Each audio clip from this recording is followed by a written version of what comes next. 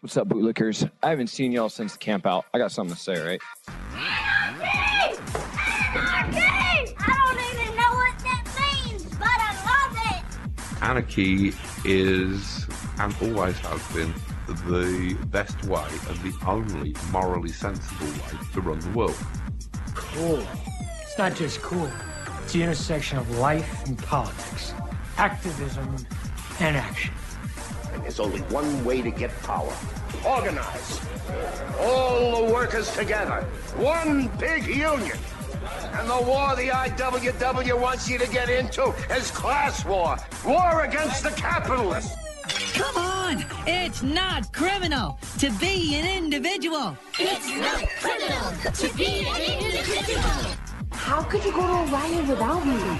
You were supposed to be my riot buddy. I'm escaping to the one place that hasn't been corrupted by capitalism. Space! I was a victim too. At least my wife was. She had friends who were socialists. Oh my God. Welcome to the Three Left Show. I'm your host, Dan Platt. This is the Three Left Show. This program covers news, issues, and anything of interest from a radical and revolutionary left perspective for the curious or the committed, promoting a post-capitalist present and future via direct democracy and a commons economy, discussing the means and ends of a multi-tendency left that is of itself and for itself, the meeting point of socialism, anarchism, and ecology. We proudly wave the flags of the three lefts. The show also officially gives you permission to not have to listen to all of it all at once. Sometimes when I do listen to my show, when I'm not just editing it, but even just like I was listening to it offhand, like it was in the background, and I just noticed just how goddamn dense I am and wordy. And I also had a comrade of mine tell me, it's like, yeah, it's just you're so much smarter than me, Dan. I can only handle a little bit of the show at once, or a bit at a time. Fear not, good viewer, listener. No judgment from me. And very well, I did make. I set out to make this show something that I would want to listen to. The thing is, though, most of what I listen to is things that are an hour long. Some things are 2 hours, but that's when I'm gaming or I just need something in the background. So a 2-hour video conversation where I'm only half listening. And the thing about my program is I would prefer people not half listen to it, but when I'm editing it, I am fully, listening and active listening. But when it comes to most podcast listening, you're not usually active listening to it.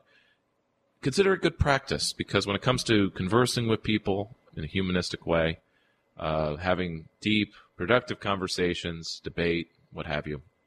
And by debate, I mean actual back and forth, not arguments, as it's colloquially used online. Even when people mean argument, they say debate.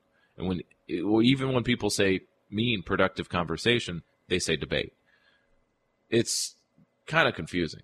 Rather, it's unhelpful. Anyway, maybe that intro helped inspire you a little bit from what feelings you maybe have if you have heard the news that there's been because I don't know if they're trying to get ahead of something, that there was a leak from the Supreme Court. They have already decided, because this is already in the works for 30 years, to overturn Roe v. Wade, federal protection for abortion, as good as that has been, as effective as that has been in various states. So there, you can keep this recent flashpoint in mind as I discuss the general issue of the show today, which I am titling The End. Yeah, not in the morbid way, but just that it's the end of something. The end of liberal democracy as we know it, or the end. Of course, it's not just it's not all ending on one particular day, but it's just the mindset that things are ending, even if there's this continuation of a type of normalcy, which one could describe as being late capitalist hellscape, or AKA same old, which is kind of what's offered when people talk of independent thinking. Let's work together to solve our problems. Let's not fight and be partisan, not have principles. First, I'm still able to access it here online here. through my Firefox browser, RT. But it's not Russian broadcasting. It's a broadcaster that happens to feature people who are skeptical, if not hostile or critical, of U.S. imperialism or the U.S. nationalism. Really, just being anti-nationalist itself is something that puts you in the traitor category. First, I want to cover this little opinion piece from a sociologist. The powers that be, ruling class, and general mindsets that there's the mistake of either say, just as how you can kind of make the mistake of being an American exceptionalist, that America can do no wrong, and that everything good in the world has flowed from American actions, more or less, especially today. That you can also do the opposite and consider that everything wrong in the world is America's fault, which is kind of a toxic anti-imperialism. But you're only against American imperialism or something, which is both mindsets are very where you are self-centered. They're both very self-centered. Thinking America is very important. It is the most important thing because you are American and you are really important, right? And you can make the same mistake with our government, with our economic elites as well, that they are in control. To put the Greek pantheon, a Jupiterian conspiracy that, you have these gods and they do not care for you. And they got it all figured out. They're going to put you in the pod, make you eat the bugs, is the meme. Or they have a plan for us, pandemic. Whenever anyone goes around to when they release the virus, why not say they put out the common cold every year. Think of all the ways your life has been sabotaged by getting a yearly sick in a yearly way. Maybe some entity is behind it. Well, we can also do the opposite and consider that because there are problems in the world, and because things are like we have the anxiety that things are very, very wrong, even if there's food in our refrigerators, that things are not going. We have anxiety about the future. It does not seem like the future will be stable, and the reason could be because our quote-unquote ruling class elites, our government, can't be trusted with the future. So this is it's titled, "The Bumbling Inefficiency of Our Elites During the Pandemic Should Dispel Any Notion That They Are Capable of Any Kind of Quote-Unquote Conspiracy."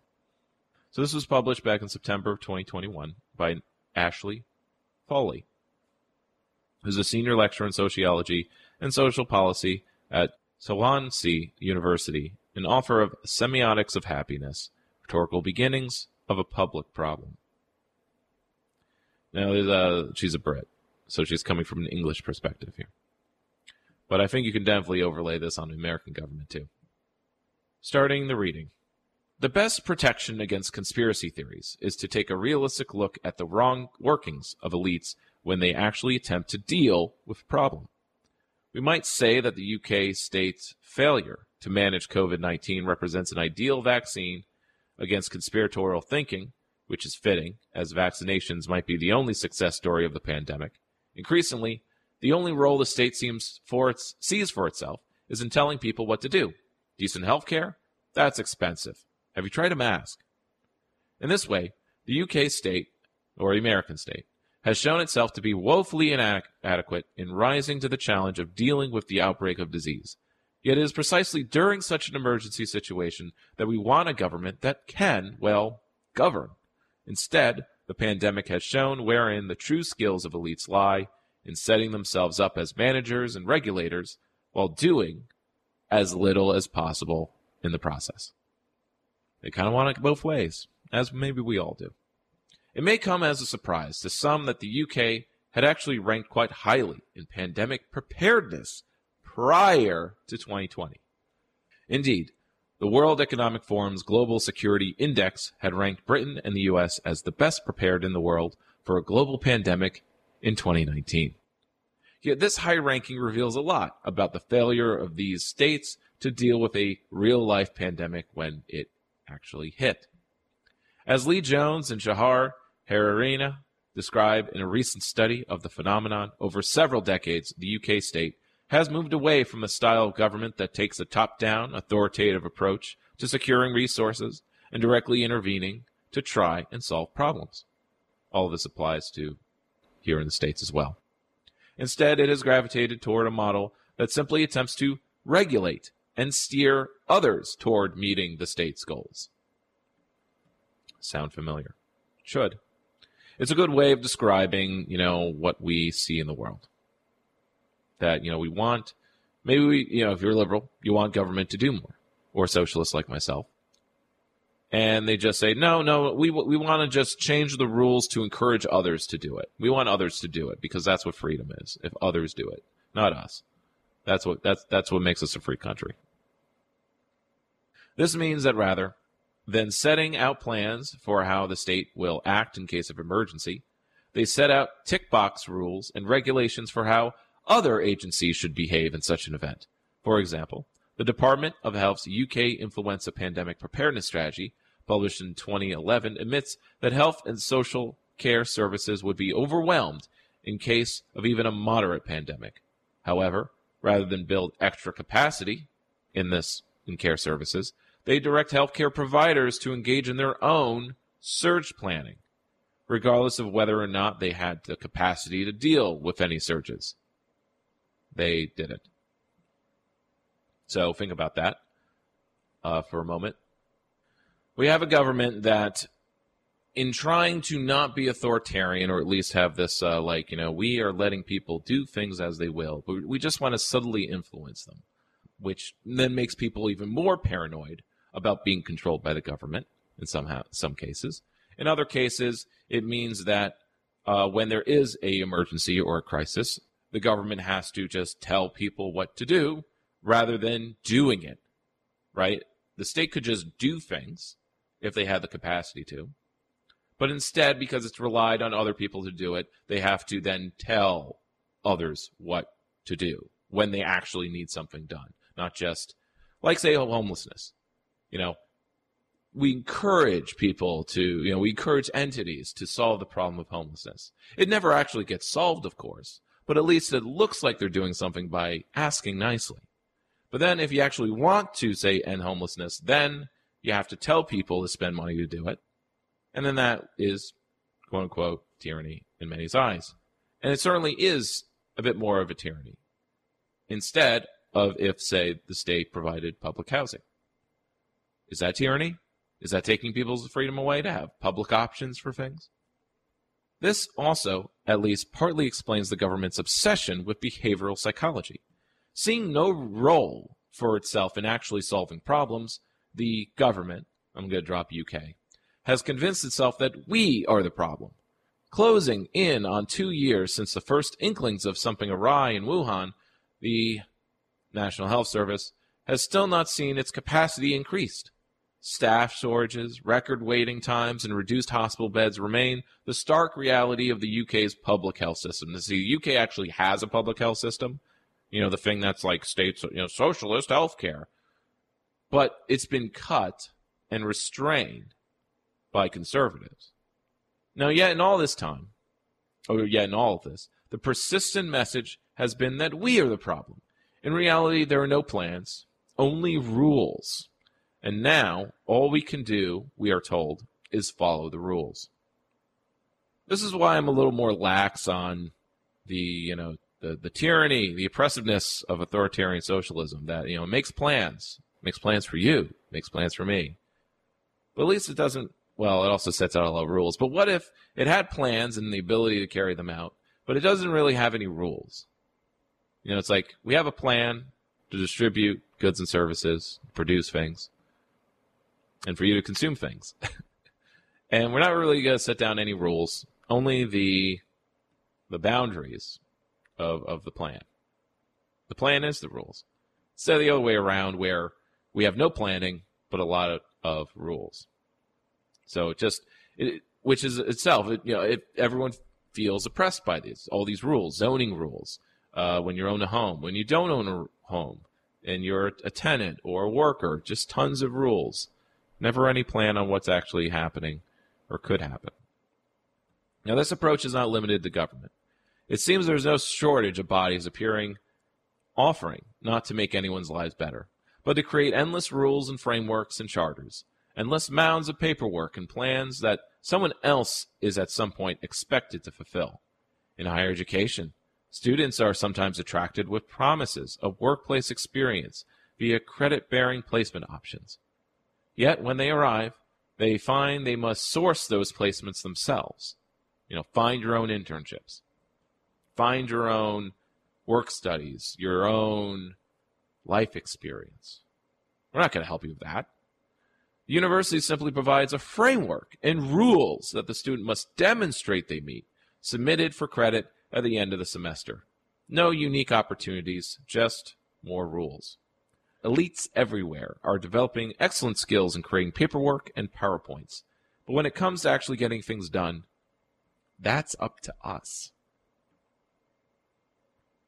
So there's two ways of seeing this, right? It's we're on our own mentality. We want help from our institutions because we buy into them perhaps, or at the very least, our labor supports them. So we want something. We want, I pay taxes. I want it to be worth it. But we're on our own, actually. There's rules, but no support. In New York, we have literally a phrase, unfunded mandates. The state mandates something, usually for the public good, something you'd want to have, but it doesn't provide any funding for it. Schools need to do this and that for students, all things that people support, but it will not provide the tax monies to pay for it. It's up to the districts to pay for it. So they have to raise local taxes. But then cries the taxpayer, don't raise my taxes. It's oppressive. So they put tax caps. And so there's mandates that then go unfulfilled. It's quite a mess. So the general takeaway is please alleviate yourself from any conspiratorial thinking. Why? Because our elites are incompetent. If they could solve any problems or if they could do things, then they could do it. But they don't. They can't actually solve any problems unless it's their own problem, but, if they're rich and they exploited people to get that wealth, their problems are solved. They've escaped capitalism. We're on our own. And it can also be, that's the other side of it, is it's free. Besides the rules that, in order to escape them, we need to live illegally or in some way. We need to be illegal, as it were. Be a rule breaker. You're not actually being controlled. There actually is no carrot or stick. Well, there's plenty of sticks, I suppose. But there's no carrot egging you along. We are all perfectly free to do something else. Meaning, leave the system, or rather, change the system. That's going to be what the next episode will be about. This episode is going to be the morbid, cynical episode here, about how nothing is possible or nothing can work. I'm trying not to go with nothing's possible or we can't do anything about it. In fact, I'm going to, switch gears towards the end. But it's more about how everything's terrible. So I'm sticking with that theming. So this next one, from the next two pieces I'm going to read are from very mainstream, very centrist sources for the rest of the hour. First one is from Salon. Ooh, la la. And it's about the political divide. Oh, we're so partisan, more divided than ever, right? And this one has political science behind it. The political divide in the U.S. has become irreconcilable, study says. The U.S. is at dangerous levels of polarization. The polarization levels, they're rising. They're critical. Oh, it's like you got that needle and it's going to the red. Oh, the levels of polarization. This is written by a Nicole Carlos, published December last year. Politics in the U.S. has become an increasingly polarized affair for decades, driven largely by the right moving further to the right. and left out that the center is just the same, just stays the same, or rather the left also moves to the center. By the left, meaning Democrats, liberals. Liberals stay the same, absolutely the same, because actually they're the real conservatives. Conservatives just go more to the right, or rather they're the same that they were 50 years ago or something like that. But then, of course, there's new right-wingers, people my age who are new conservatives, and they have the same kind of radicalization as me, that like nothing works, everything's going to collapse, and everything's terrible. Just completely different wackadoo responses as far as what needs to happen or what could be done or what would be nice and what that leads to. So, studies bear this out repeatedly. Now some researchers say the partisan rift in the U.S. has become so extreme that the country may be at a point of no return. According to a theoretical model's findings published in the Proceedings of the National Academy of Sciences, the pandemic failing to unite the country, despite political differences, is a signal that the U.S. is at a disconcerting tipping point. Because apparently, like this is in conjunction or in comparison with, let's say, the crisis of 9/11 that united the country. But the thing about the trauma of 9/11 is it materially only affected New York City, maybe New York State or the metropolitan area. It didn't actually affect the people in Kentucky. It didn't actually. The rollout, of course, of the security state and the Iraq War, that. All of like the war on terror, that affects everyone in America more or less.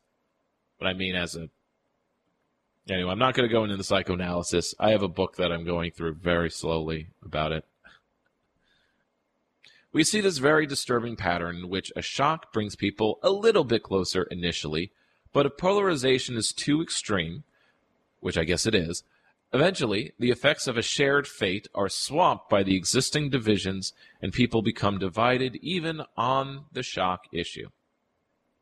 People have divided on how to think about a pandemic, the thing that should unite us, or a terror attack. Some say we deserve it, or some say we should sue for peace, or the crisis of Ukraine, if you can call it a crisis for us. It's not a crisis really for us. It's a crisis for Eastern Europe.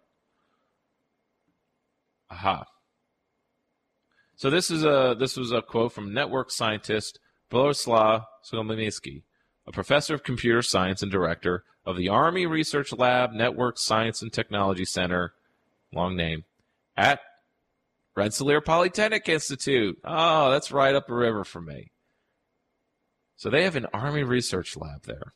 They're very, RPI, very much ensconced with the military-industrial complex, as a lot of our universities are actually. Maybe that should be concerning us. If we reach that point, we cannot unite even in the face of war, climate change, pandemics, or other challenges to the survival of our society. As I've reported before, sociologists and experts in disaster resilience studies often observe that a therapeutic community surfaces in the wake of a disaster.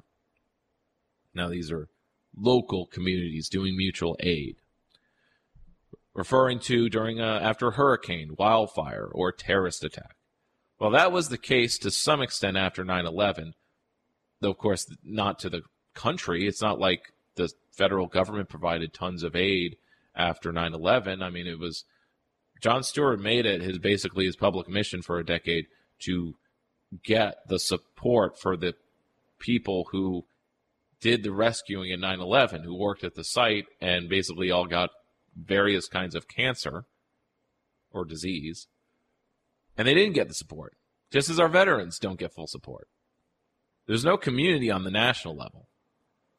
And in that way, what kind of nation do we have? So that's the kind of question posed by these two pieces, right? We're divided. I wonder why. Because it doesn't feel like it matters to be American. It only feels like a negative. So that was in the case to some extent after 9/11. The pandemic hasn't united the nation the same way.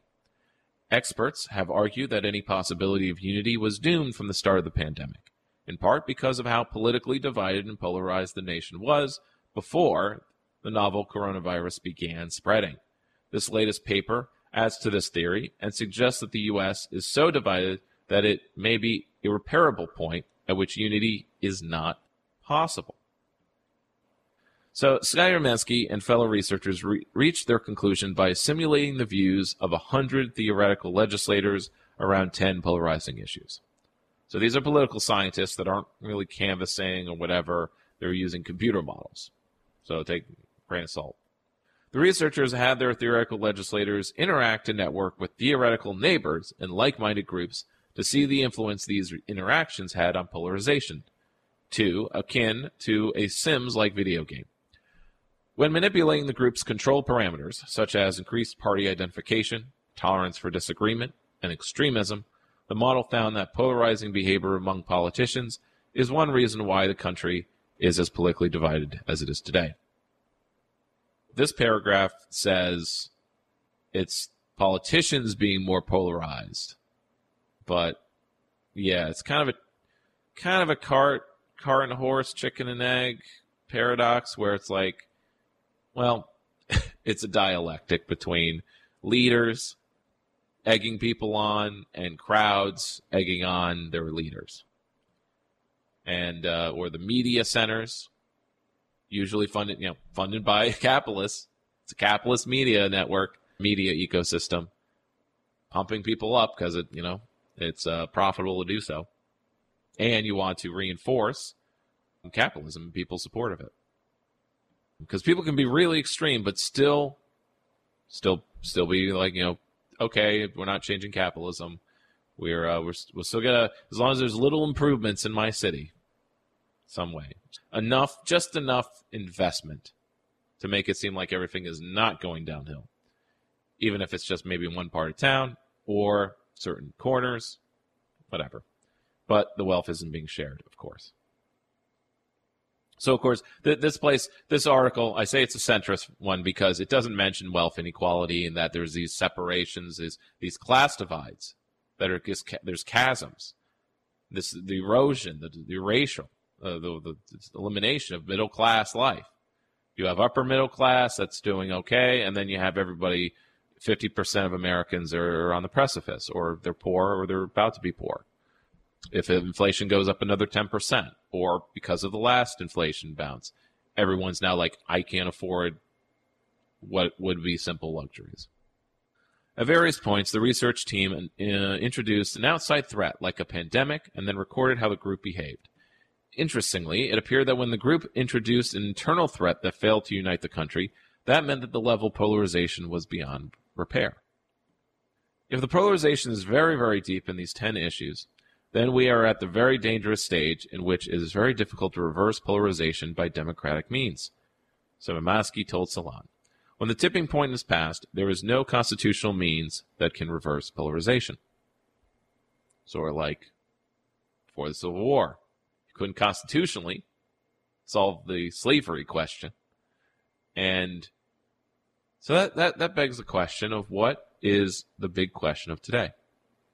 What's the thing that we can't constitutionally solve? Because Congress is in gridlock. And the court, let's say, comes to very partisan decision-making.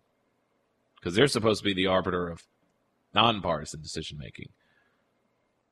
Indeed, graphs displaying the relationship between polarization and the control parameters show that in many situations a high amount of polarization that couldn't be rectified by an external threat meant that society was in a phase transition, where measures of polarization began to increase exponentially.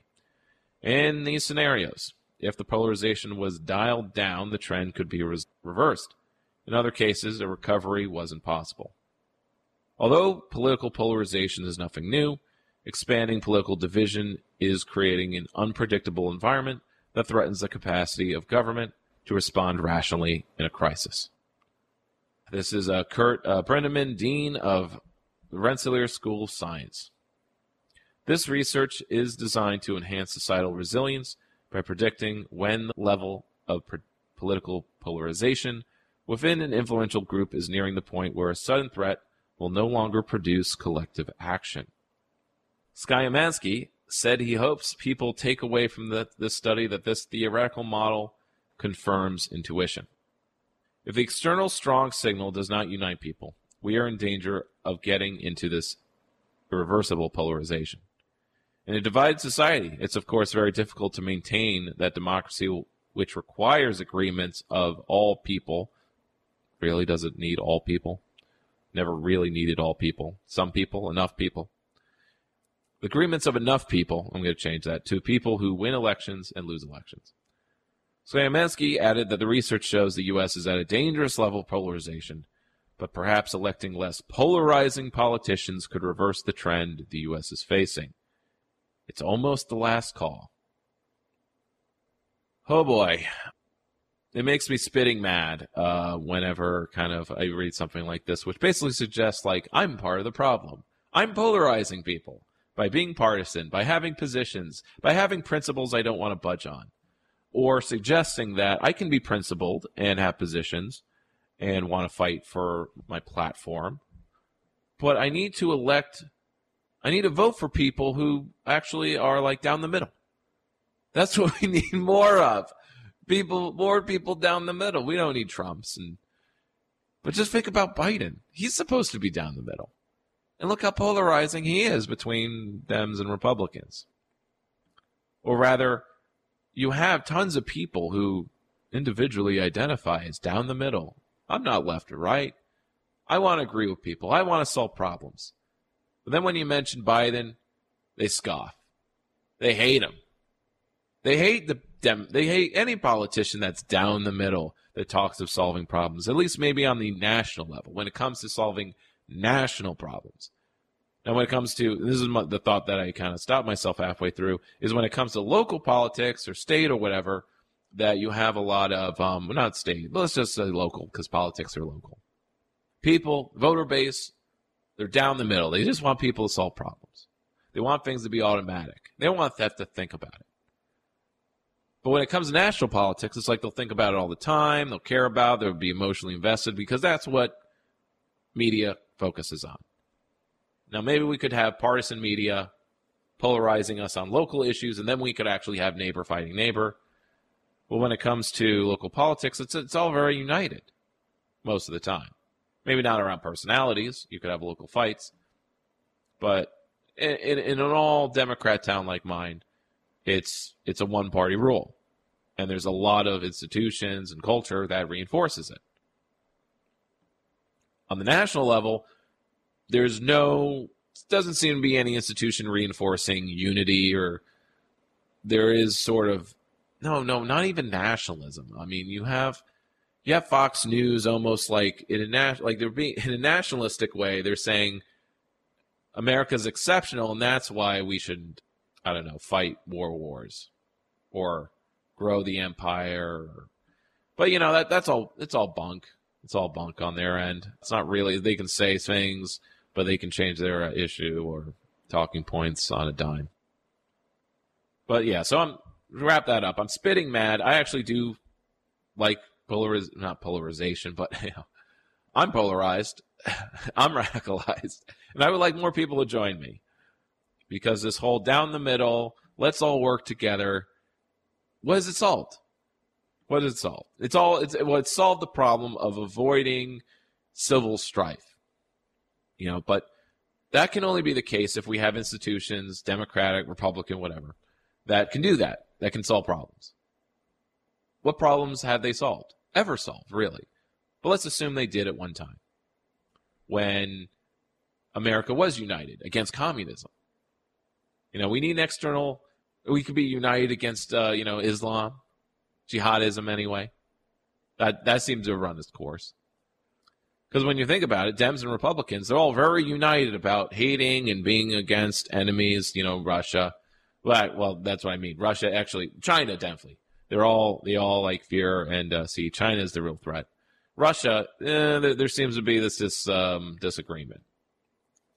But ideally, if we weren't so polarized, we'd all agree that there doesn't seem to be disagreement, actually. I have to know if I can't say this. I have to say this conditionally because I don't know if Republican politicians are putting up Ukraine flags up every flagpole. They certainly are in my city. So wrapping up this hour. Another middle of the road. A lot of problems with this, but I like it's good ranting material. From Insider to the theme of everything's bad. The U.S. has reached the last stage before collapse. I'm going to say, folks, I actually don't agree with this. I don't agree with, like, U.S., best days are in front of it, actually. No one believes that, really, unless they're deluded. But collapse is kind of a tough term. Collapse kind of suggests it's all going to happen very quickly. But even big empires do not decline quickly. They don't decline quickly at all. It's kind of interesting when, let's take the Ottoman Empire, which lasted 400 years. And you could say it like it had a rise, and this is the cynical take, that it declined, like it rose for 100 years and declined for 300.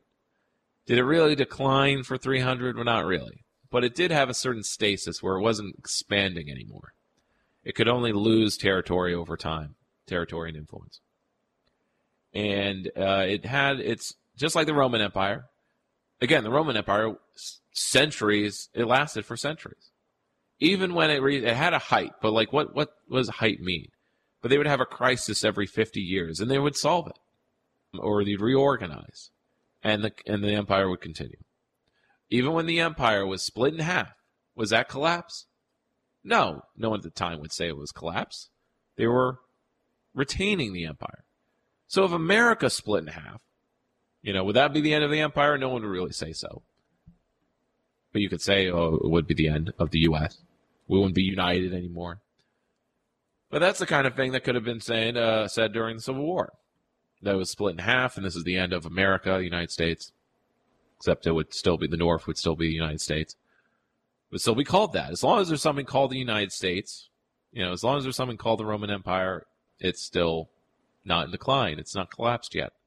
But then there's that moment where, okay, like it has actually broken up. Balkanized or divided. And that's kind of what the polarization is kind of about, that rather what can be predicted with some certainty is that with polarization, that we will create binary institutions, one that's left, one that's right, or that we will all be sections off with our own Netflix or something, our own Disney. I'm not really certain about that, but it's a suggestion. I certainly feel that way as far as, like, if you want to escape capitalism, we need our own stuff, and we do. Like, there's Means TV for streaming, video streaming. There's alternatives to every capitalist version of like Spotify. There's this co-op that does what Spotify does, but it actually pays the artist something. But you put in like money instead of ads. You put in like a bunch of money up front, like $20, and you basically pay a dime for every listen. But I don't want to digress too much. Point is, there are alternatives that just need to be known and promoted amongst those that have anti-capitalist politics. For news, for analysis, there's an ecosystem for it. We have our own stuff. But can it work independently of U.S. imperial infrastructure? That's the quandary we're in. Which is why it's not really about escaping the system as much as changing it. And I see polarization and us creating, whether what side you're on, our own institutions, our own things that work for us, to get that feeling again, to have a community, to have people that care about us and we care about them, and have things that work instead of things that have to be down the middle and don't work. I would rather have things that are segregated based on political outlook and because the downside is we're separated, we don't trust each other, we will be fighting each other. There will be violence. More violence than there is today in some way. And that's the downside. But I'm not so sure about that. But I see the separation and the creating of our own stuff as part of the solution, the part of moving forward. It's a natural progression. in a way. But anyway, last stage before capitalist from Insider. An op-ed by James Traub. And this is just full pseudo-historicism. In the history of the decline and fall of the Roman Empire, Edward Gibbon, and by the way, this is a book from like the 1930s, not exactly the latest scholarship.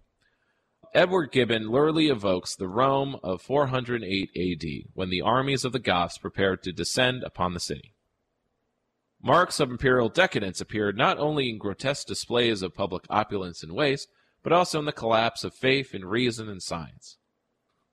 By the way, this writer is not actually disputing any of this stuff, but let me just lay out that it's pseudo history. It's like there's tons of things you can point at, like the historical record, that disputes all of these things. Like the Roman Empire wasn't really this beacon of reason and science.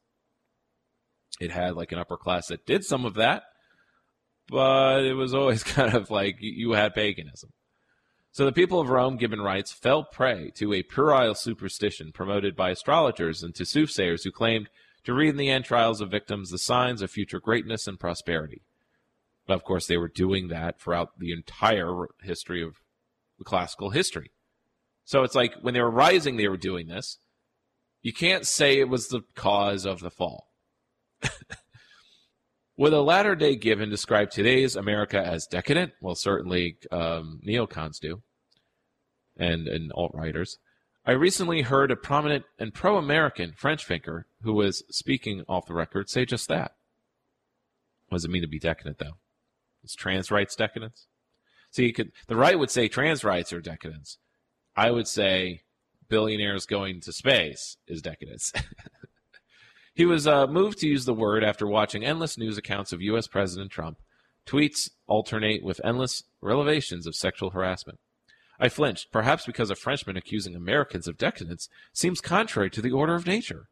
And the reaction to Harvey Weinstein et al. Is scarcely a sign of hysterical puritanism, as I suppose he was applying. And yet, the shoe fit. The sensation of creeping rot evoked by that word seems terribly apt. Now, I need to point out again, aside, that conservatives have been saying that we're a decadent society on the decline all throughout American history, in a way. Except for maybe the first 20 years, the era of good feelings, as it's called. Perhaps in a democracy, the distinctive feature of decadence is not debauchery, but terminal self-absorption, the loss of the capacity of collective action, the belief in common purpose, even the acceptance of a common form of reasoning. Point there. We listen to necromancers who prophesize great things while they lead us into disaster. We sneer at the idea of a public and hold our fellow citizens in contempt. We think anyone who doesn't pursue self-interest is a fool. Now, of course, I doubt this guy supports public housing or public health care or anything public, really. He thinks public is a state that encourages people to solve problems for the public good.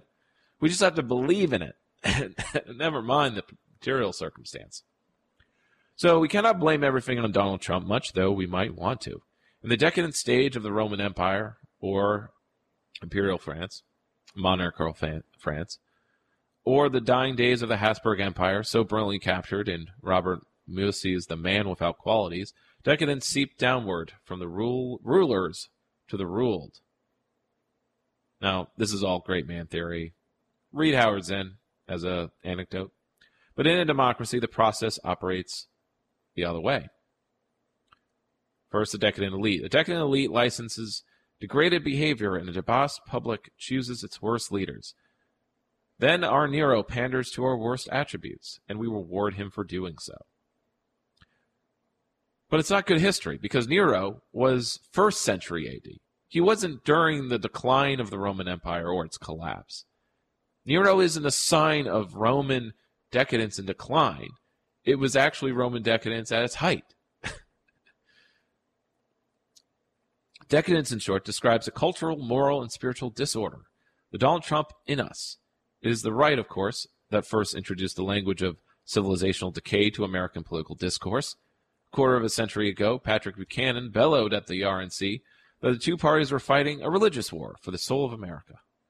Former Speaker Gingrich accused the Democrats of practicing multicultural nihilistic hedonism, of despising the values of ordinary Americans, of corruption, of illegitimacy. That all-accusing voice became the voice of the Republican Party.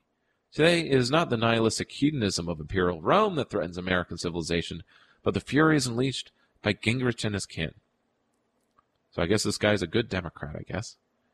Doesn't quote any of them. No partisanship there. No cynical teetotaling. So he goes through, cynical elite, but he only seems to mention Republicans. Yeah, and he talks about the people of Alabama, but the voting public of Alabama, voting for Doug Jones, a rapist. So, he talks about Trump and Trumpism. Let's skip ahead to targeted tax cuts. So no less extraordinary is the way the tax cuts have been targeted to help Republican voters and hurt Democrats. Now, of course, we talk about partisanship. This guy only seems to identify Americans as either one of the two parties, when that's it's only a quarter of the public you're talking about. I certainly didn't vote for Reagan, but I cannot imagine him using tax policy to reward supporters and punish opponents. I don't know what reality this guy's in. That's exactly what he did. He would have thought that grossly unpatriotic, the new tax... So this is a Reagan Democrat, I guess. Let's skip ahead. I don't want to linger on this guy, because I don't like anything. A democratic society becomes decadent when its politics become morally and intellectually corrupt. So it's all very base idealism here, that it's ideas that matter, not whether people are starving or homeless or inflation went up or the economy is stupid. It's just, what we believe, that, we're decadent. But what is the cause of decadence? It's inequality. This guy doesn't talk about it, doesn't acknowledge it, doesn't know what to do about it. A democratic society becomes decadent when its politics, which is to say its fundamental means of adjudication, become morally and intellectually corrupt. But the loss of all regard for common good is hardly limited to the political right, or for matter to politics. Okay. Because I'm reading this because he is also, amongst all the garbage of this guy's thinking and rhetoric, he still recognizes the same problem that I would or the last person did. We need only think of that there's this lack of, a uniting force in America, that American nationalism isn't what it used to be, that, I don't know. I don't know if that's actually true. Because when people argue about things, like they were arguing about what's best for America, because they somehow care about America. But maybe I need to remind you folks, I'm a leftist. I care about people, not the country. The country can break apart for all I care. What I care about is good outcomes for people. I need to hear a good case that, like, this united, big, colossal empire is, like, what's best for us. Because, like, the promise is, like, we're a big empire, we get a lot of wealth, we exploit the rest of the world, and that makes everybody in America richer. So even the poorest have a microwave and a refrigerator. But that's not the case anymore, folks. Never really was. We've always had an underclass of homeless and degraded and poverty-stricken. The Great Society in the 60s cut poverty in half, but that still meant that there was a quarter of Americans in poverty. When Teddy Roosevelt called the monopolists of his day malefactors of great wealth, the epithet stung and stuck. Now the bankers and brokers and private equity barons who helped drive the nation's economy into a ditch in 2008 react with outrage when they're singled out for blame. I don't care if they're outraged. I want them gone. By gone, I mean, we need to strip them. We need to redistribute or distribute wealth as it's created. Being a wealth creator means never having to say you're sorry. Enough voters accept this proposition that Donald Trump paid no political price for his unapologetic greed. The worship of the marketplace, and thus the elevation of selfishness to a public virtue, is a doctrine that we associate with the libertarian right, but it has coursed through the cultures as a self-justifying ideology for any kind of rich person of all political persuasions, perhaps also for people who merely dream of being rich. So instead of late-stage capitalism, he just calls this the late stage before collapse. Decadence, and he's just talking about decadence. He takes this article to describe and explain what he means by that. Decadence is usually understood as an irreconcilable condition, the last stage before collapse. The court of Muhammad Shah, last of the Mughals, to control the entirety of their empire, lost itself in music and dance while the Persian army rode toward the Red Fort. That also sounds like bad history. I don't know the actual history of that, but it sounds like pseudo-history too. Now, why do I say that this guy's just doing pseudo-history? Because there's tons of books written about, or not tons, but I mean, I read a few chapters of a book in the library once that was literally just called America is Not Rome. And it basically went chapter by chapter and explaining all the different ways in each kind of sector that America, as an empire, is not like the Roman Empire. The differences in our economies, political structures, history, pretty much everything. It's not totalizing, of course. Not to totalize like we are not Rome. There's no comparison you can ever make. It's just a stretch. Just a stretch to make these one-to-one comparisons. That like, oh, Rome was decadent when it collapsed. Or just before it collapsed. Which is, even if it is written in the stars that China will supplant the United States as the world's superpower, Britain being the most obvious example, and the one democracy among them, have surrendered the role of global hegemon without sliding into terminal decadence. I think a lot of Brits would disagree with that, though. It's also wrong to kind of say that, like, the UK and the US are now, like, separate empires. Can the United States emulate the stoic example of a country it once surpassed, I wonder? Oh, yes. Britain really went gracefully into decline, right? The British have the gift of ironic realism. When the time came to exit the stage, they shuffled off with a slightly embarrassed shrug. That, of course, is not the American way. When the stage manager beckons us into the wings, we look for someone to hit. Each other, immigrants, Muslims, or any other kind of not us. So this guy's really weird. He's a contributing editor of foreign policy at the Center for International Cooperation. But he wrote a book about John Quincy Adams, probably our best president. But so it's kind of weird. But he just ends with, losing to China is hardly the worst thing that could happen to us. Losing ourselves is. Which I like that sentiment. But what does it mean to lose ourselves? Ourselves as Americans? Again, this identity as American. How important is it? If we lose it, will we all just devolve into neighbor against neighbor? Yeah, just a little bit left. So you've been listening to the Three Left Show. I'm your host, Dan Platt. I'm on Facebook, Twitter for the time being, though I don't do anything on Twitter. Can you guess why? But Facebook has the same problems, doesn't it? But as long as I'm using it as a tool that it's meant for, I have a fair enough time on it. I'm also on Mastodon as well. It was a pretty funny joke. Well, it's like, what are you going to do? Go to Mastodon? When you want to escape Twitter or Facebook. All right, on the other side of the hour.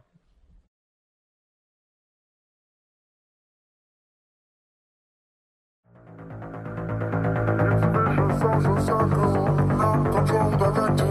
And if you try to break away from it, you get arrested. The sick work got by money, everyone wants part of wealth. I hope we understand it soon and go back to human health. It's a vicious social circle, non-control directed. And if you try to break away from it, you get arrested. The sick work got by money, everyone wants part of wealth. I hope we understand it soon and go back to human health. It's a vicious social circle, non-control directed.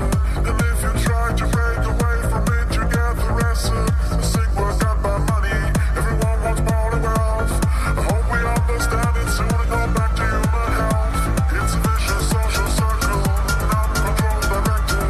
And if you try to break away from it, you get arrested. The sick work got by money, everyone wants part of wealth. I hope we understand it soon and go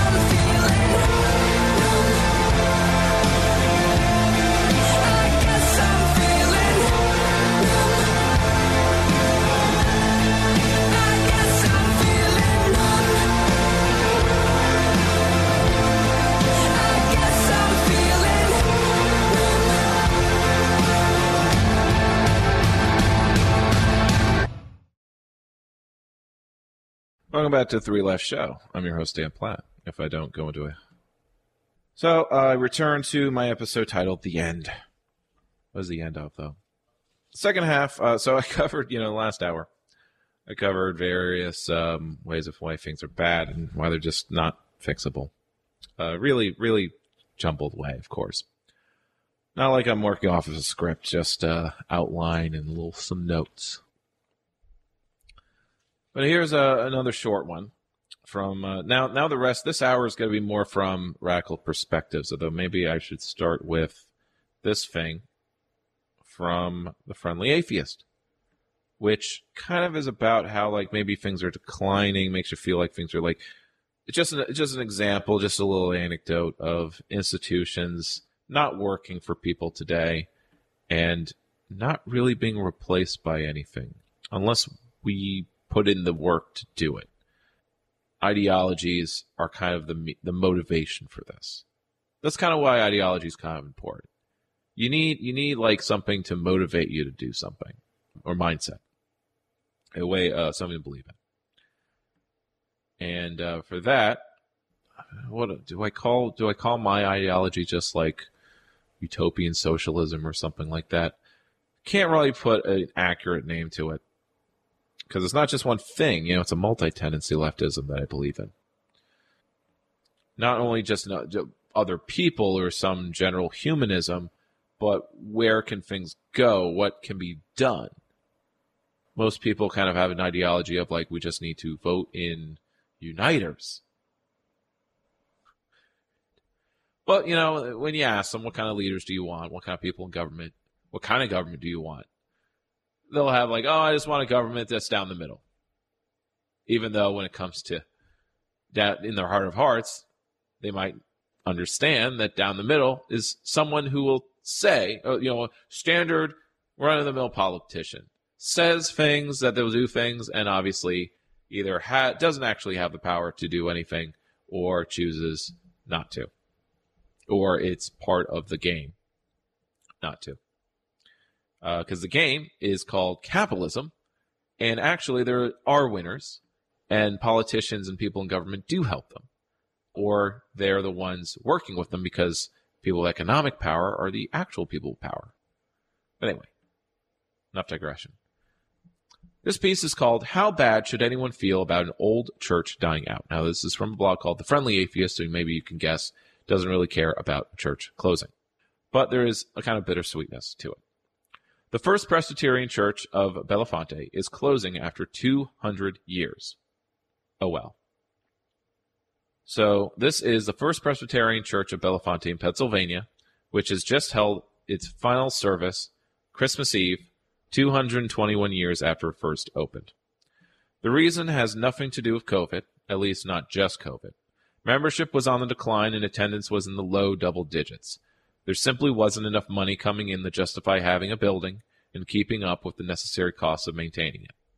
The Center Daily Times, Brett Paliato, went into the church's history as well as the challenges it's been facing. The church that was organized at a time when there were only 16 states had no shortage of movers and shakers throughout the years. It was established by the same men who founded Belafonte, which other members included 2 former Pennsylvania governors. Church elder Candace Daniker estimated the church had about 40 members before the pandemic, a number that is now down to 25. Only about a dozen attend services in person. The church did not have in-person worship from March to Easter Sunday in 2020. Attendance is down even more sharply from when Daniker joined 34 years ago. She estimated there were about 200 people that attended then. In short, and this is now Hammett speaking, in short, this church may have been closing even without the pandemic. COVID just exacerbated its problems. And by the way, the friendly atheist is Hammett Mehta. We have classrooms that haven't been used for years. We have a nursery with items for babies that haven't been used for quite a few years, said Robert Daniker, elder of the church. Now, in 2021, we are closing our doors. There's no need for classrooms or nurseries when the average age of the church's members gets higher and higher. So if you watch the final service, it's not hard to see why people aren't rushing to join. I don't say that to mock them, only to point out what's already obvious. It's an old-fashioned church that certainly didn't adopt to a digital world or make any real attempt to get any new young members to join at a time when more young Americans are drifting away from organized religion. This is a place designed purely for in-person worship, as if its size and history should outweigh everything else. If tradition is your primary selling point, and there's no other reason to make it the center of your life, it's not surprising that they're struggling with membership. I'm not kidding about the lack of digital outreach. The church's website has been down for a while. There's no YouTube channel, and there's no microphone for the preacher. Well, maybe if the acoustics are good well enough, but it just means that nothing's being recorded. So just listen to how one-time member, 77-year-old Pam Benson, describes why she attends. It was so different. It was just what you did. Unless you're really sick, it was just what you did, Benson said. It's just change. It's progression. It's what happens. Not that I like it, but it is what it is. Ooh, I hate that phrase. It is what it is. She's proving a key point about why religious institutions are losing members. What keeps so many people in the pews is tradition, not some deep desire to hear the words of Jesus for the umpteenth time, or because the church gives them some greater purpose. It's just on the schedule. It's something you do because your parents did it. You go because you think you're supposed to, not because you necessarily want to. And when no one's forcing you to do it, you'll find better things to do with your time. Now, I'm reading this because I think all of this can also be laid over, framed around politics today. Whether it's party stuff, being in a party, being organized politically, in any fashion. Unless it is directly involved or you're some kind of activist or freak, you're not doing politics. You've checked out. Because over time, it just hasn't offered anything.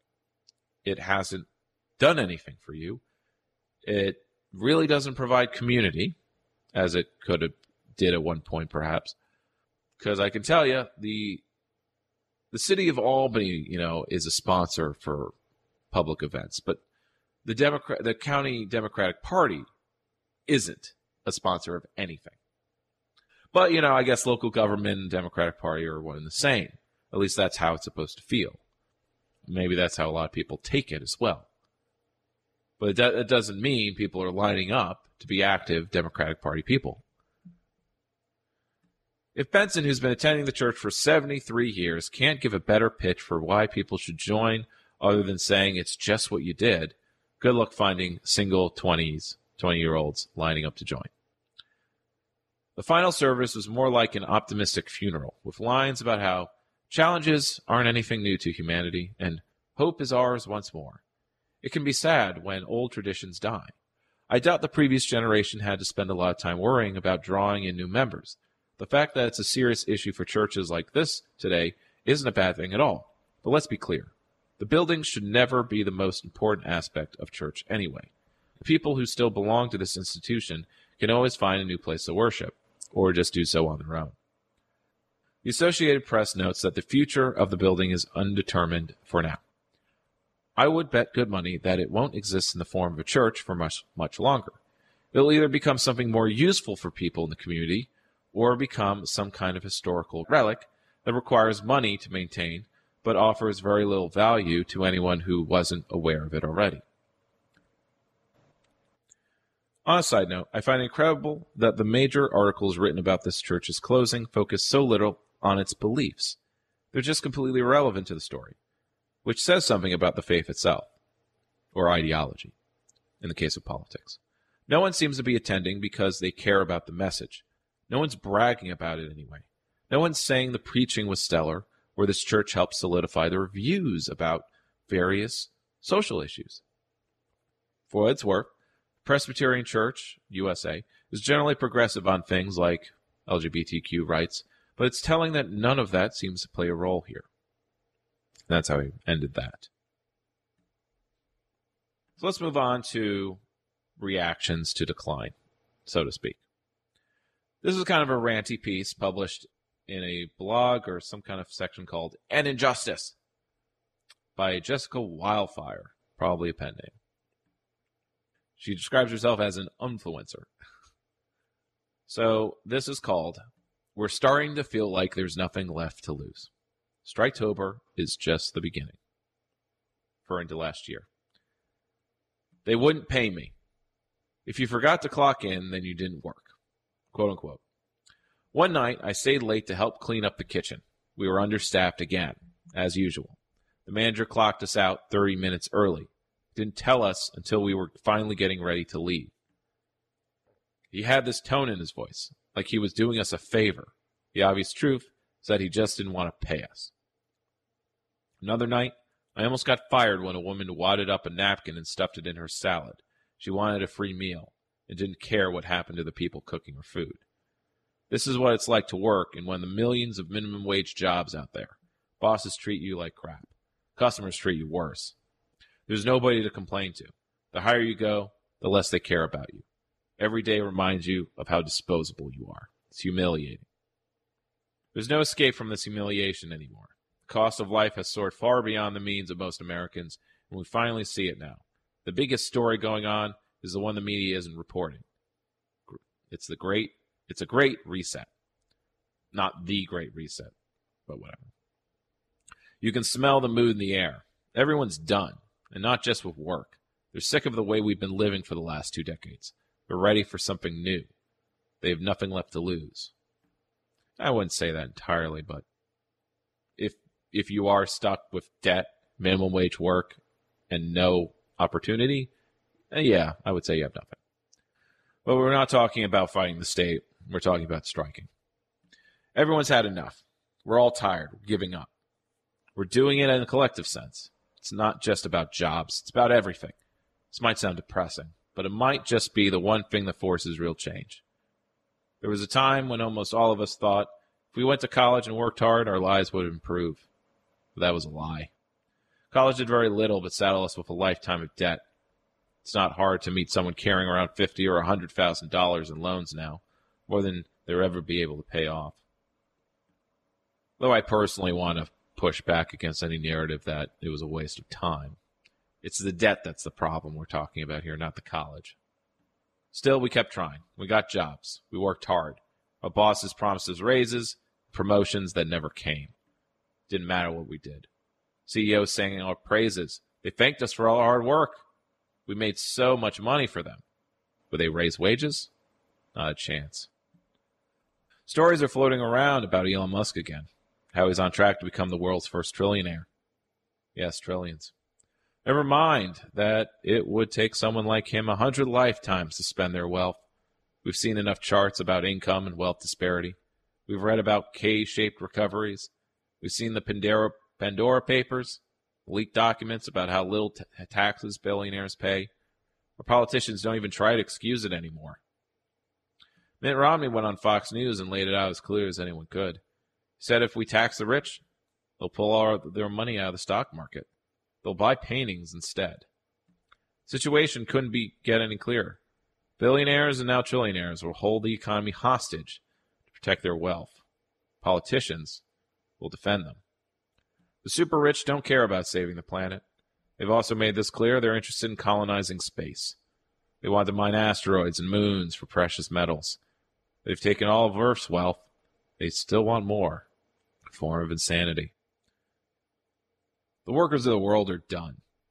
They voted blue in the last election. They charge their leaders with fixing everything that's broken in our economy. Politicians promised us everything from living wages to affordable health care. We were tricked again. Instead of taking care of us, our leaders tried to force us back to work in the middle of a pandemic. They forced schools open and misled us on key issues. They spent years bickering over infrastructure. Meanwhile, we tried to make it clear one last time how dire the situation was for most Americans. We tried to explain how we couldn't afford to live anymore. We talked about the rising cost of living, not just this year, but over the last 2 decades. They didn't listen. Now, of course, is she talking about just posting on social media? How are we expressing this? How are we saying it to them? Certainly, she's suggesting there's been enough lobbying and protest. Perhaps that's true. Maybe that's what she means about, talking about 2020. They assumed we would keep showing up because that's what we've always done. We still hoped for a future. Like that Like the woman in church. It's just what we've always done. You're just supposed to. But now we're finally awake. Fair wages might be the one issue every normal person can agree on. I don't care who you are or what you believe in. If you have a job, you should be able to live and raise a family. That's what we all kind of, that's the uniting belief, right? No matter how regressive you are, reactionary. Workers see what's going on. They can't afford the system anymore. They can't take on any more debt in order to buy homes or pay rent or pay medical bills or send their kids to college. They figure if they're going to be broke, might as well go down fighting. Chickens are roosting. Maybe it feels unreal to see aisles and shelves empty and to worry about whether we'll get to have Turkey Day. The real question is how we made it so long on this broken economy in the first place. Our bosses and politicians gaslight us for too long. So does media. They kept telling us everything was fine. It wasn't. They ignored us. This is the price, if you look around. It's even bigger than the labor movement. People are quitting everything. It's hard for us to imagine a world where nobody bothers getting an education because it's too expensive. Nobody bothers going to work because it doesn't pay enough. Nobody bothers buying anything because they have zero money. Some of us can. What's happening right now makes perfect sense. It's been 2 decades in the making. People are giving up on all of it because it doesn't function anymore. We're finally being honest. It's unsettling. But this is the part of the story that makes sense. What didn't make sense was how we could keep playing Squid Games where nobody ever won except billionaires. If we're not striking, we're doing the minimum now. We're not doing all the invisible work that made our CEOs so much money. There's no point in going above and beyond because it leads nowhere. Minimum pay gets minimum effort. There's no reason to do more. So Striketober is happening. Workers across multiple industries are protesting. They're walking out on the job. They're lying flat. It's everywhere. We're talking about shipping, manufacturing, education, retail, fast food, and everything in between. Workers aren't worried about shortages, because most of them could never afford to live anyway. It doesn't matter to them if a pillion bike or a fancy toy doesn't arrive somewhere on time. They're not bothered by empty aisles and shelves at grocery stores, because they already know the pain of hunger, long-term food insecurity. Striketober is just the beginning. Workers have decided the top 10% is finally going to feel the discomforts and inconveniences they have inflicted on everyone else. If corporate managers can't raise wages, then their families can learn to do without the luxuries they've gotten used to. Billionaires can finally watch their profits dry up and their shares tank because there's nobody left to do anything. The same thing is happening in China and other countries that relied on massive debt and cheap labor. You can't run an economy with such staggering wealth gaps. You can't live in a world where a handful of people are trillionaires and nobody can afford to buy what they're making. This is Karl Marx in action. This is what he meant when he talked about alienating workers from the products of labor, their labor. We've created a bubble economy on exploitation and debt. This was always going to happen. It was inevitable. So this is referring to Striketober. Back last October, there was a bunch of, I think I covered this, didn't I? I did cover it. And now in the last month, instead of just strikes, you actually have unionizing drives that are succeeding after many years of drives that did not succeed. It's not like there weren't union drives. It's not like there wasn't people trying to unionize. It's just that there was finally some breakthroughs. And I think Striketober and the pandemic, labor action, is just because of the health risks and people actually dying on the job. It got bad enough. It was, Triangle Waist Shirt Factory kind of stuff. It was a crisis, and people were actually dying. People were, in fact, when you actually start seeing people die, then, yeah, you don't have anything left to lose. Now enough people are active in unionizing to make those breakthroughs. Before, it was just a handful. It was such a thankless, unreported job because it's depressing to report on every failure, every loss. It's like, the left, we're just destined to lose everything. But we can win things. And this is where I'm not calling this episode the end to be cynical or to be doomerist. To say it's the end of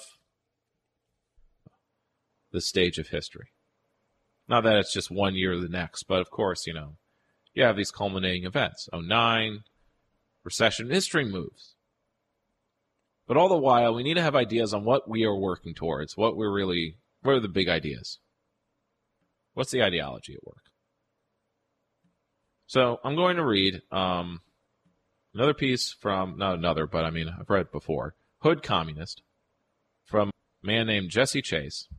It's called interesting title here, Values of Conquest Over Personal Freedom Today. Because sometimes I set up this dichotomy, binary, of verses between a collective mindset versus an individualistic one, and that we are too far in the extreme of people thinking individualistically. My profit, my well-being, my family, my community. Or that when there is collective thinking or words, like, say, when my city government speaks of the community, like they're referring to the entire city, which is just wrong.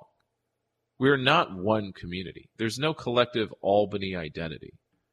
We have a city of communities, which is also acknowledged, actually, usually talking about in terms of neighborhoods with different identities based on class, for the most part. But pretended in the neoliberal way that there's something else at work, like ethnicity. So he goes a little all over the place, actually. He covers a few, this piece kind of covers a few different things here. But there are some points here that I'm going to dwell on, the things that I want you to remember as myself. So first, the values of conquest.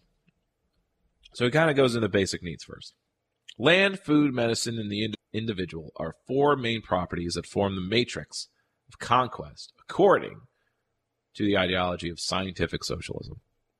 Land is first, food is second. As Kissinger once said in 1970, that who controls the food controls the people. Who controls the oil controls the nation. Third is medicine and healthcare, and the fourth is the effects of the three previous properties imposed on the well-being of an individual. First, we'll start with the fourth, the well-being and personal access, efforts, and solidarity of people seeking and wanting a better world. But the mass solidarity of what many people in the West think of revolution is not. For example, BLM is not a revolutionary organization. Protest as ritual is not revolution in itself. What you could say, aside, that it's just what we do. It's what we've always done. It's tradition to protest. Taking it to the streets is the liminal front line for urban guerrilla revolution. But BLM as an organization has no training cadres, no centralization, no cohesive ideology for a decentralized network. If you're going to have a decentralized network, you got to have a good, solid ideology that unites people, or that people are acting the same way, even if they're decentralized. It's an identity-based movement and has succumbed to liberal opportunism and careerism for professional activists. Its mobilization melts into the orchestrated anarchy of the geopolitical spectacle. Since the resurgence of protests in 2020, after people giving a crap about the COVID quarantine, house arrest that came after the global protests of 2019, there have been efforts to organize beyond the well-do looting and destruction of corporate property, like the improvised Seattle Chaz site that took over a police station and a few city blocks, or the black militias and gun clubs that have been protecting their communities, standing against white supremacy. Maybe there are new factions and organizations we haven't heard of yet, similar to MOVE, or the Young Lords, or the Black Panther Party, Black Panther Clubs, and All African People's Revolutionary Party. And he names a bunch of others. Even some kind of network of cooperative economics that will be as expansive as what was called the UNIA was. An organization requires infrastructure and shared commonality and ideology of something in order to work together and move forward together. The Haitian Revolution was organized. There were places like Cooperation Jackson in Jackson, Mississippi, that have been consistently building an anti-capitalist city, acquiring assets and equity for their community and self-sustainable industries made up of worker-owned co-ops. What movements like BLM or Antifa do is mobilization and protest as ritual because of liberal obsession with symbols versus organization. You can't go to war broke. These days you can't organize with $0, and there is no revolutionary without an organization and a shared ideology or commonality. Kwame Ture emphasized this again and again. And so if there's no organization, what's it going to be? Anarchy, communalism type living? Or just pre-capitalist off the land life? No labels. Oh yeah, that sounds good. I'm also writing this to help clear up a conflict noticed among BLM protest goers and supporters.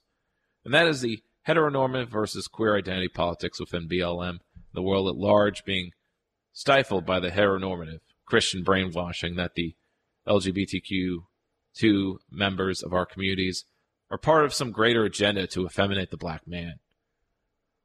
Although the queer agenda seems to be embraced by the, I'm inserting queer, seems to be embraced by the white capitalist mainstream media, it's just an act. The community itself is divided more by queer people who are still often white, rich, and racist, as it is often proven in the hyper-capitalist spectacle of pride parades and corporate sponsorship. Homosexuality is well documented and traditional, the 5 genders that existed before colonization. This includes cultures across Africa, First Nations, Canada, and across the rest of the world. This plays into the management of a household and the nuclear family as the principal site of capitalist reproduction. So it goes more into that, it's just an aside, not too important. Queer communities as well as queer and hetero polyamorous families can break down these exploitations by providing networks for family organizations, outside the norms. Communal, actual communities. These sequences all play into distraction and attention economy, the drama of speed and politics. It goes down the same in the community orgs, where there are social innovators, politicians, and academics, and community orgs themselves seemingly poverty pimping and throwing out a couple $100,000 so that the petty bourgeois, local liberal orgs can squabble over crumbs and maintain the status quo with another Band-Aid over the most recent bullet wound.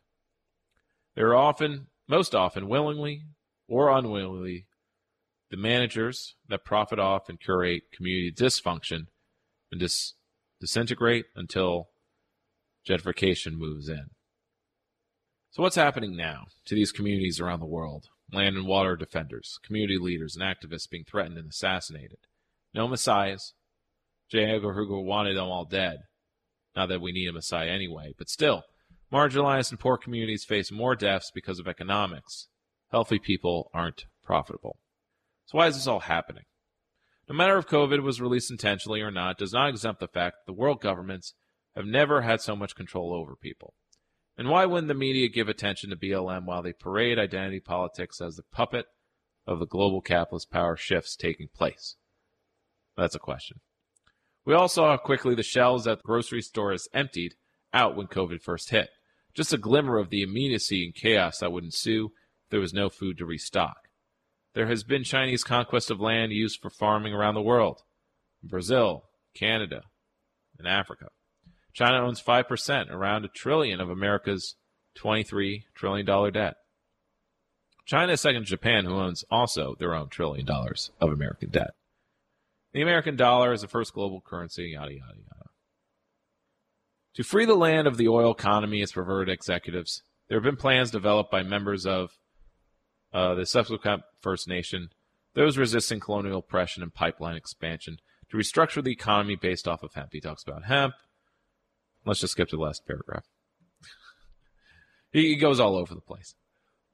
Some people already live like that, talking about basically having a hemp-based economy or making a lot of product. Anything you can make out of oil, you could probably make out of hemp. That's his point. Some people already live like that, are ready by nature. For many, it will require, I like this term, class suicide and sacrifice, as Amilcar Cabral called for. In the solidarity of class sacrifice, people would find a divine reason and pledge to the earth and to revolution. which is ultimately a preservation of the sacred, and that is the earth and life on it. So what he means by the term that I kind of like, class suicide, it's referring to those in middle class territory, or they're professionals, they have college education, but to basically portray the capitalist system and work for system change, because it's acknowledgement that if you're not in poverty, you benefit from the system as it is. But you can't, we collectively can't solve any problems with the way things are. There's no constitutional way of solving things. Our politics is completely corrupted. Inequality is too high. You know, there needs to be classes. There are different classes, striated classes of people. I've talked about this in Class Conflict Clarity, I called the episode. There's different levels of professionals and small business owners. And the dream of many is to be in that middle class, to be a small business owner successfully, to be a professional, to be a state worker like I am right now. And there's this concept, class suicide. I would give it up. I would give up my security or whatever, or take a downgrade if it meant that we solved homelessness. Sometimes it just means being taxed more. In this case, it means a millionaire giving up being a millionaire. You know, I don't have to commit class suicide. What we need is rich people to commit class suicide. Instead of being ruling class, they would commit class suicide and actually join the rest of us in a democracy. That's what it means in its best sense. To end their, like, if you're higher up in the hierarchy, to commit, quote unquote, class suicide. To end, to work towards ending your position in that hierarchy. To fight for equity. So some final words. This is why we must fight with a plan for the future. Live with purpose. A 1-year plan, a 2-year plan, a 5-year plan, and a 10-year plan. We must historically prepare for this future, or there will be no future. And we humans will be purged from this world as the earth heals itself and restores balance. I suggest going out of the city. Plan to have somewhere to go. A commune, a farm already accessible to you and your community. Have access to fresh water, as well as guns and ammo. There has never been a modern revolution without gunfire. Don't be naive. Be safe. Organize. Be informed. Be prepared. Free the land. So obviously very strident, extreme. But generally, when I say revolution, I mean system change. And sometimes that means, or it doesn't sometimes, it means to me the thing that everyone thinks that we have or could have or that we're losing, which is democracy, to have an economy that works for everybody, just have higher wages even.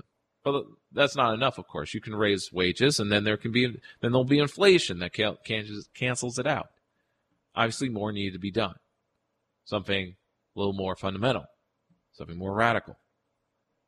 And to talk about radical alternatives, I'm going to finish up the hour.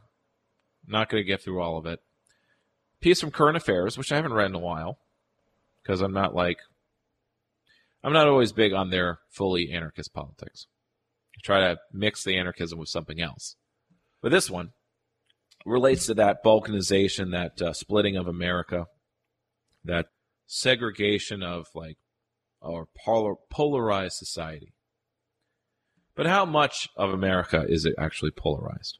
Or is everyone fully classified? Most people, when asked, say they're down the middle. I'm not left or right. But if you actually ask them their opinions, they'll actually be pretty partisan about many, many things. Or they'll think or relate to a side over another. Or rather, actually, no, they won't. As far as the duopoly is concerned, they're also checked out. They don't know what else to do. It's always what we've done, vote for the two parties. But they're not going to do anything else. But they hate both sides. Like even middle-class professionals. It's like they don't want to vote for Biden, whoever Democrat would replace him. Let's say it's Eric Adams. They know that Democrats are not going to solve any problems. But they also don't want Trump to be reelected. But they're also too scared to vote their party or to organize with a third party or new party, whether it be this middle-of-the-road, solve problems party. These have been started, folks. But all these so-called independents didn't join. All these people that say, I want a third party, they never join one. Did they not know it happened? That it started? They got it in the ballot or something for a year. So they obviously saw that they were there. Maybe they didn't. I don't have enough conversations with these independents, but I need to ask, like, what about the Reform Party? Why don't you actually join and donate, like, regularly to them? Or you wanted more middle-of-the-road uniter candidates. Have you donated to any? Have you become a due-paying member of some org?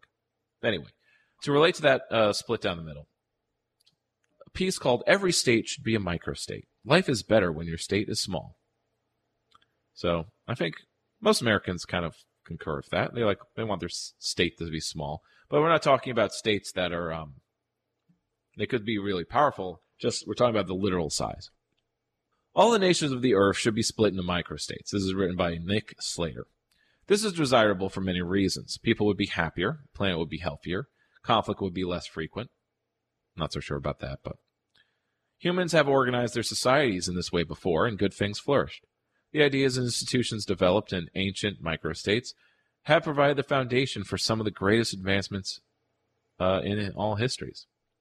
People love a reboot, and tiny nations too, the return of the city-state, would actually be good. Not only would it be good, but it would be popular as well. People on both the right and the left are quite receptive to the idea of microstates.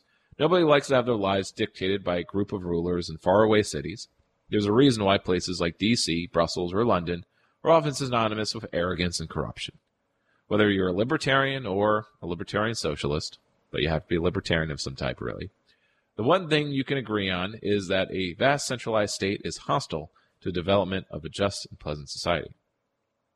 But it's also, I like the whole microstate thing because it's not trying to step around as most anarchists do as like ending the state. It's like recognizing that states are kind of good. Like we don't have to escape the state.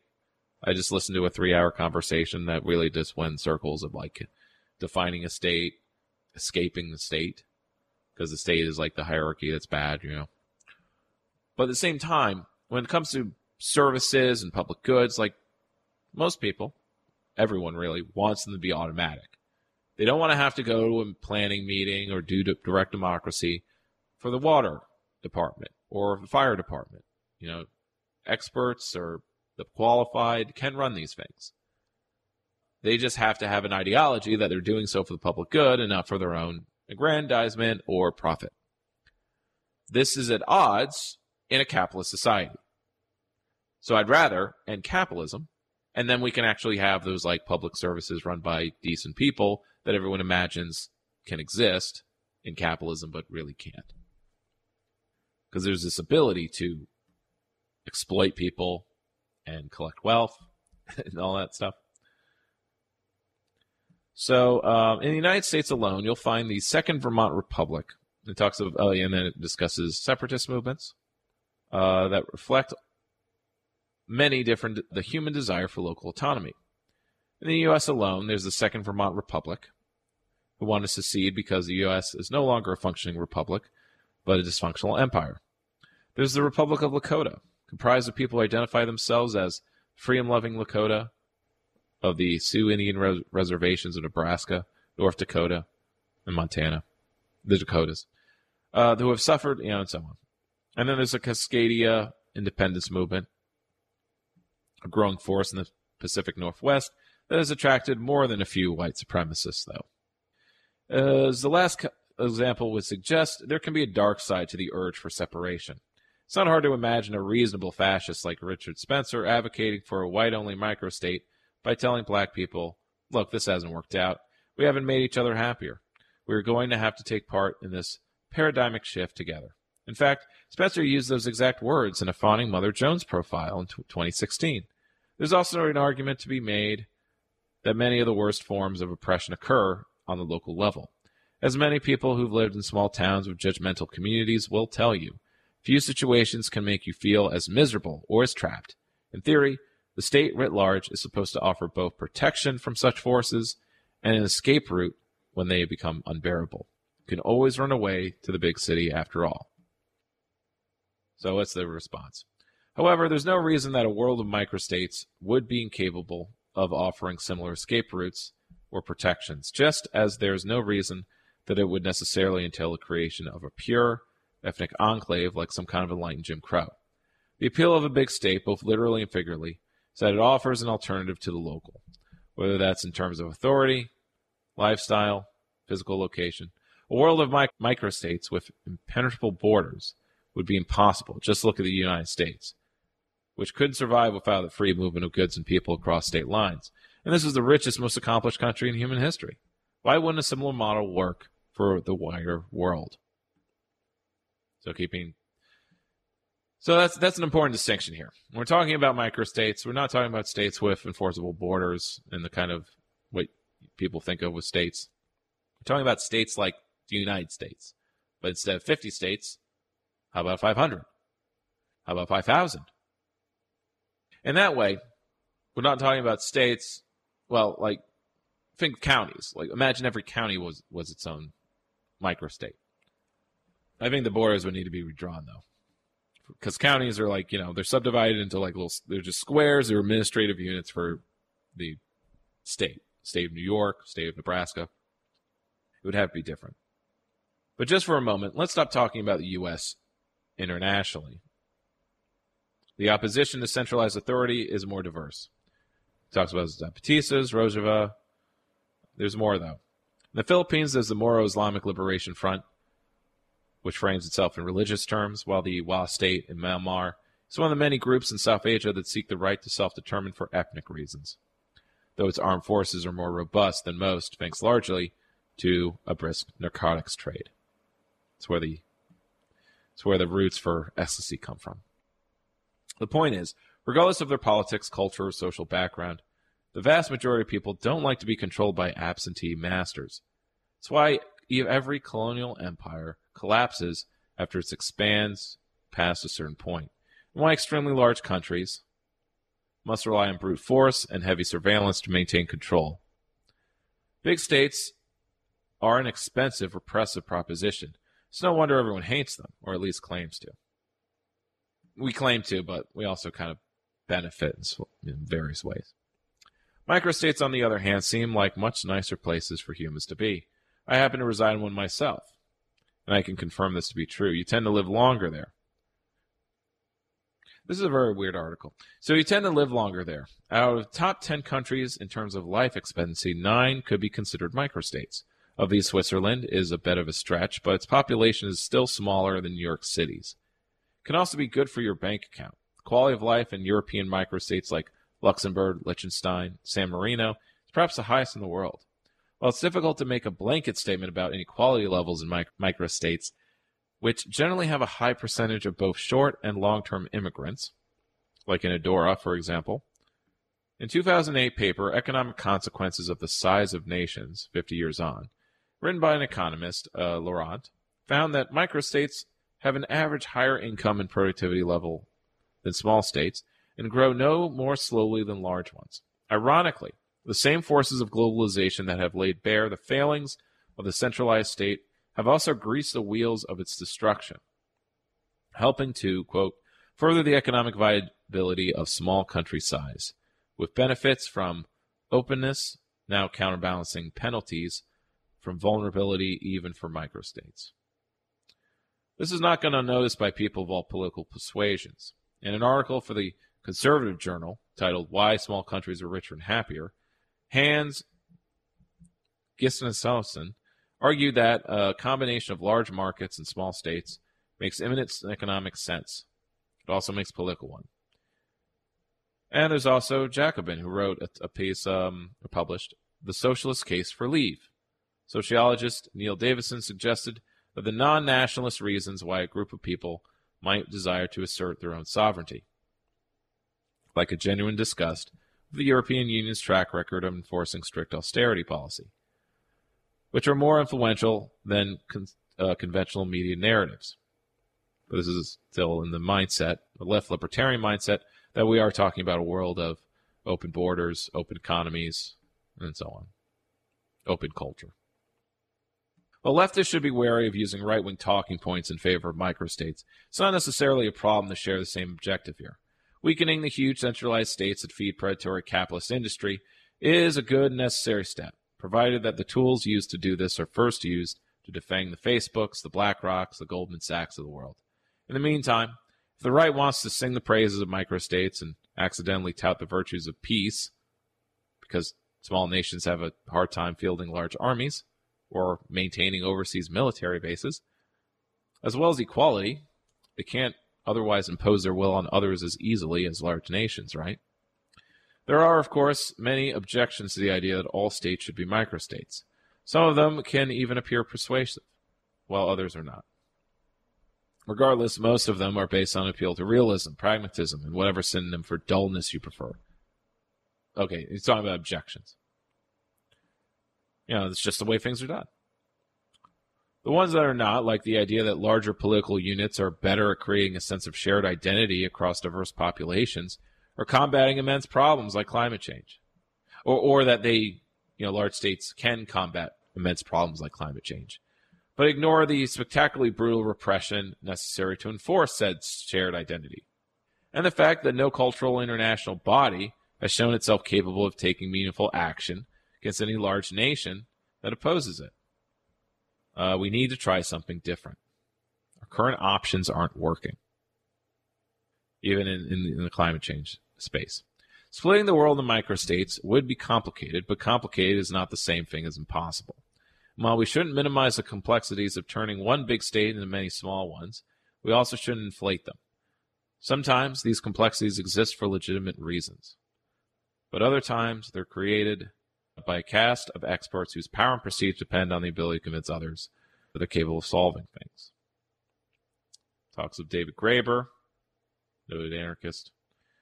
And there's more about splitting things up, preventing colonial cycles from repeating themselves, why you'd like living in a microstate.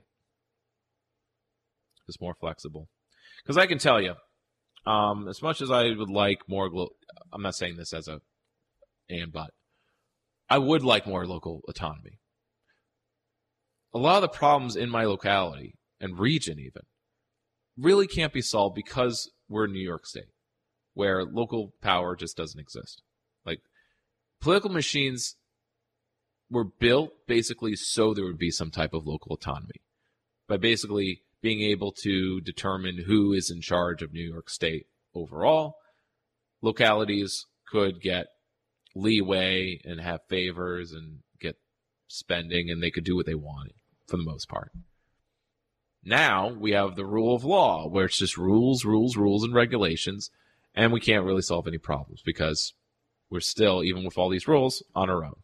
We have all these rules against raising our own taxes or changing how our taxes work. Meanwhile, New York State doesn't raise taxes, doesn't distribute money enough to fund our schools, to solve our problems. We have to wait till there's national stimulus production, and then we can spend money on things of social good. Well, anyway, I don't have enough time for the outro music, so I'm just going to close out. Thank you for listening to the Three Left Show. I'm your host, Dan Platt. After this episode, I will have one more. This is the end. The next one will be called The Beginning, and that will be the end of the 2-hour Three Left Show. Then I will move to a 1-hour format for good. I will be covering local news and issues, and I will not have to talk for so long and edit for so long. So thank you very much for your time. Thank you very much for listening. This has been Dan Platt. Check us out on Facebook. That is where I post the most. New episodes are found at 3lefts.news. It's also where you can find the full archive as well.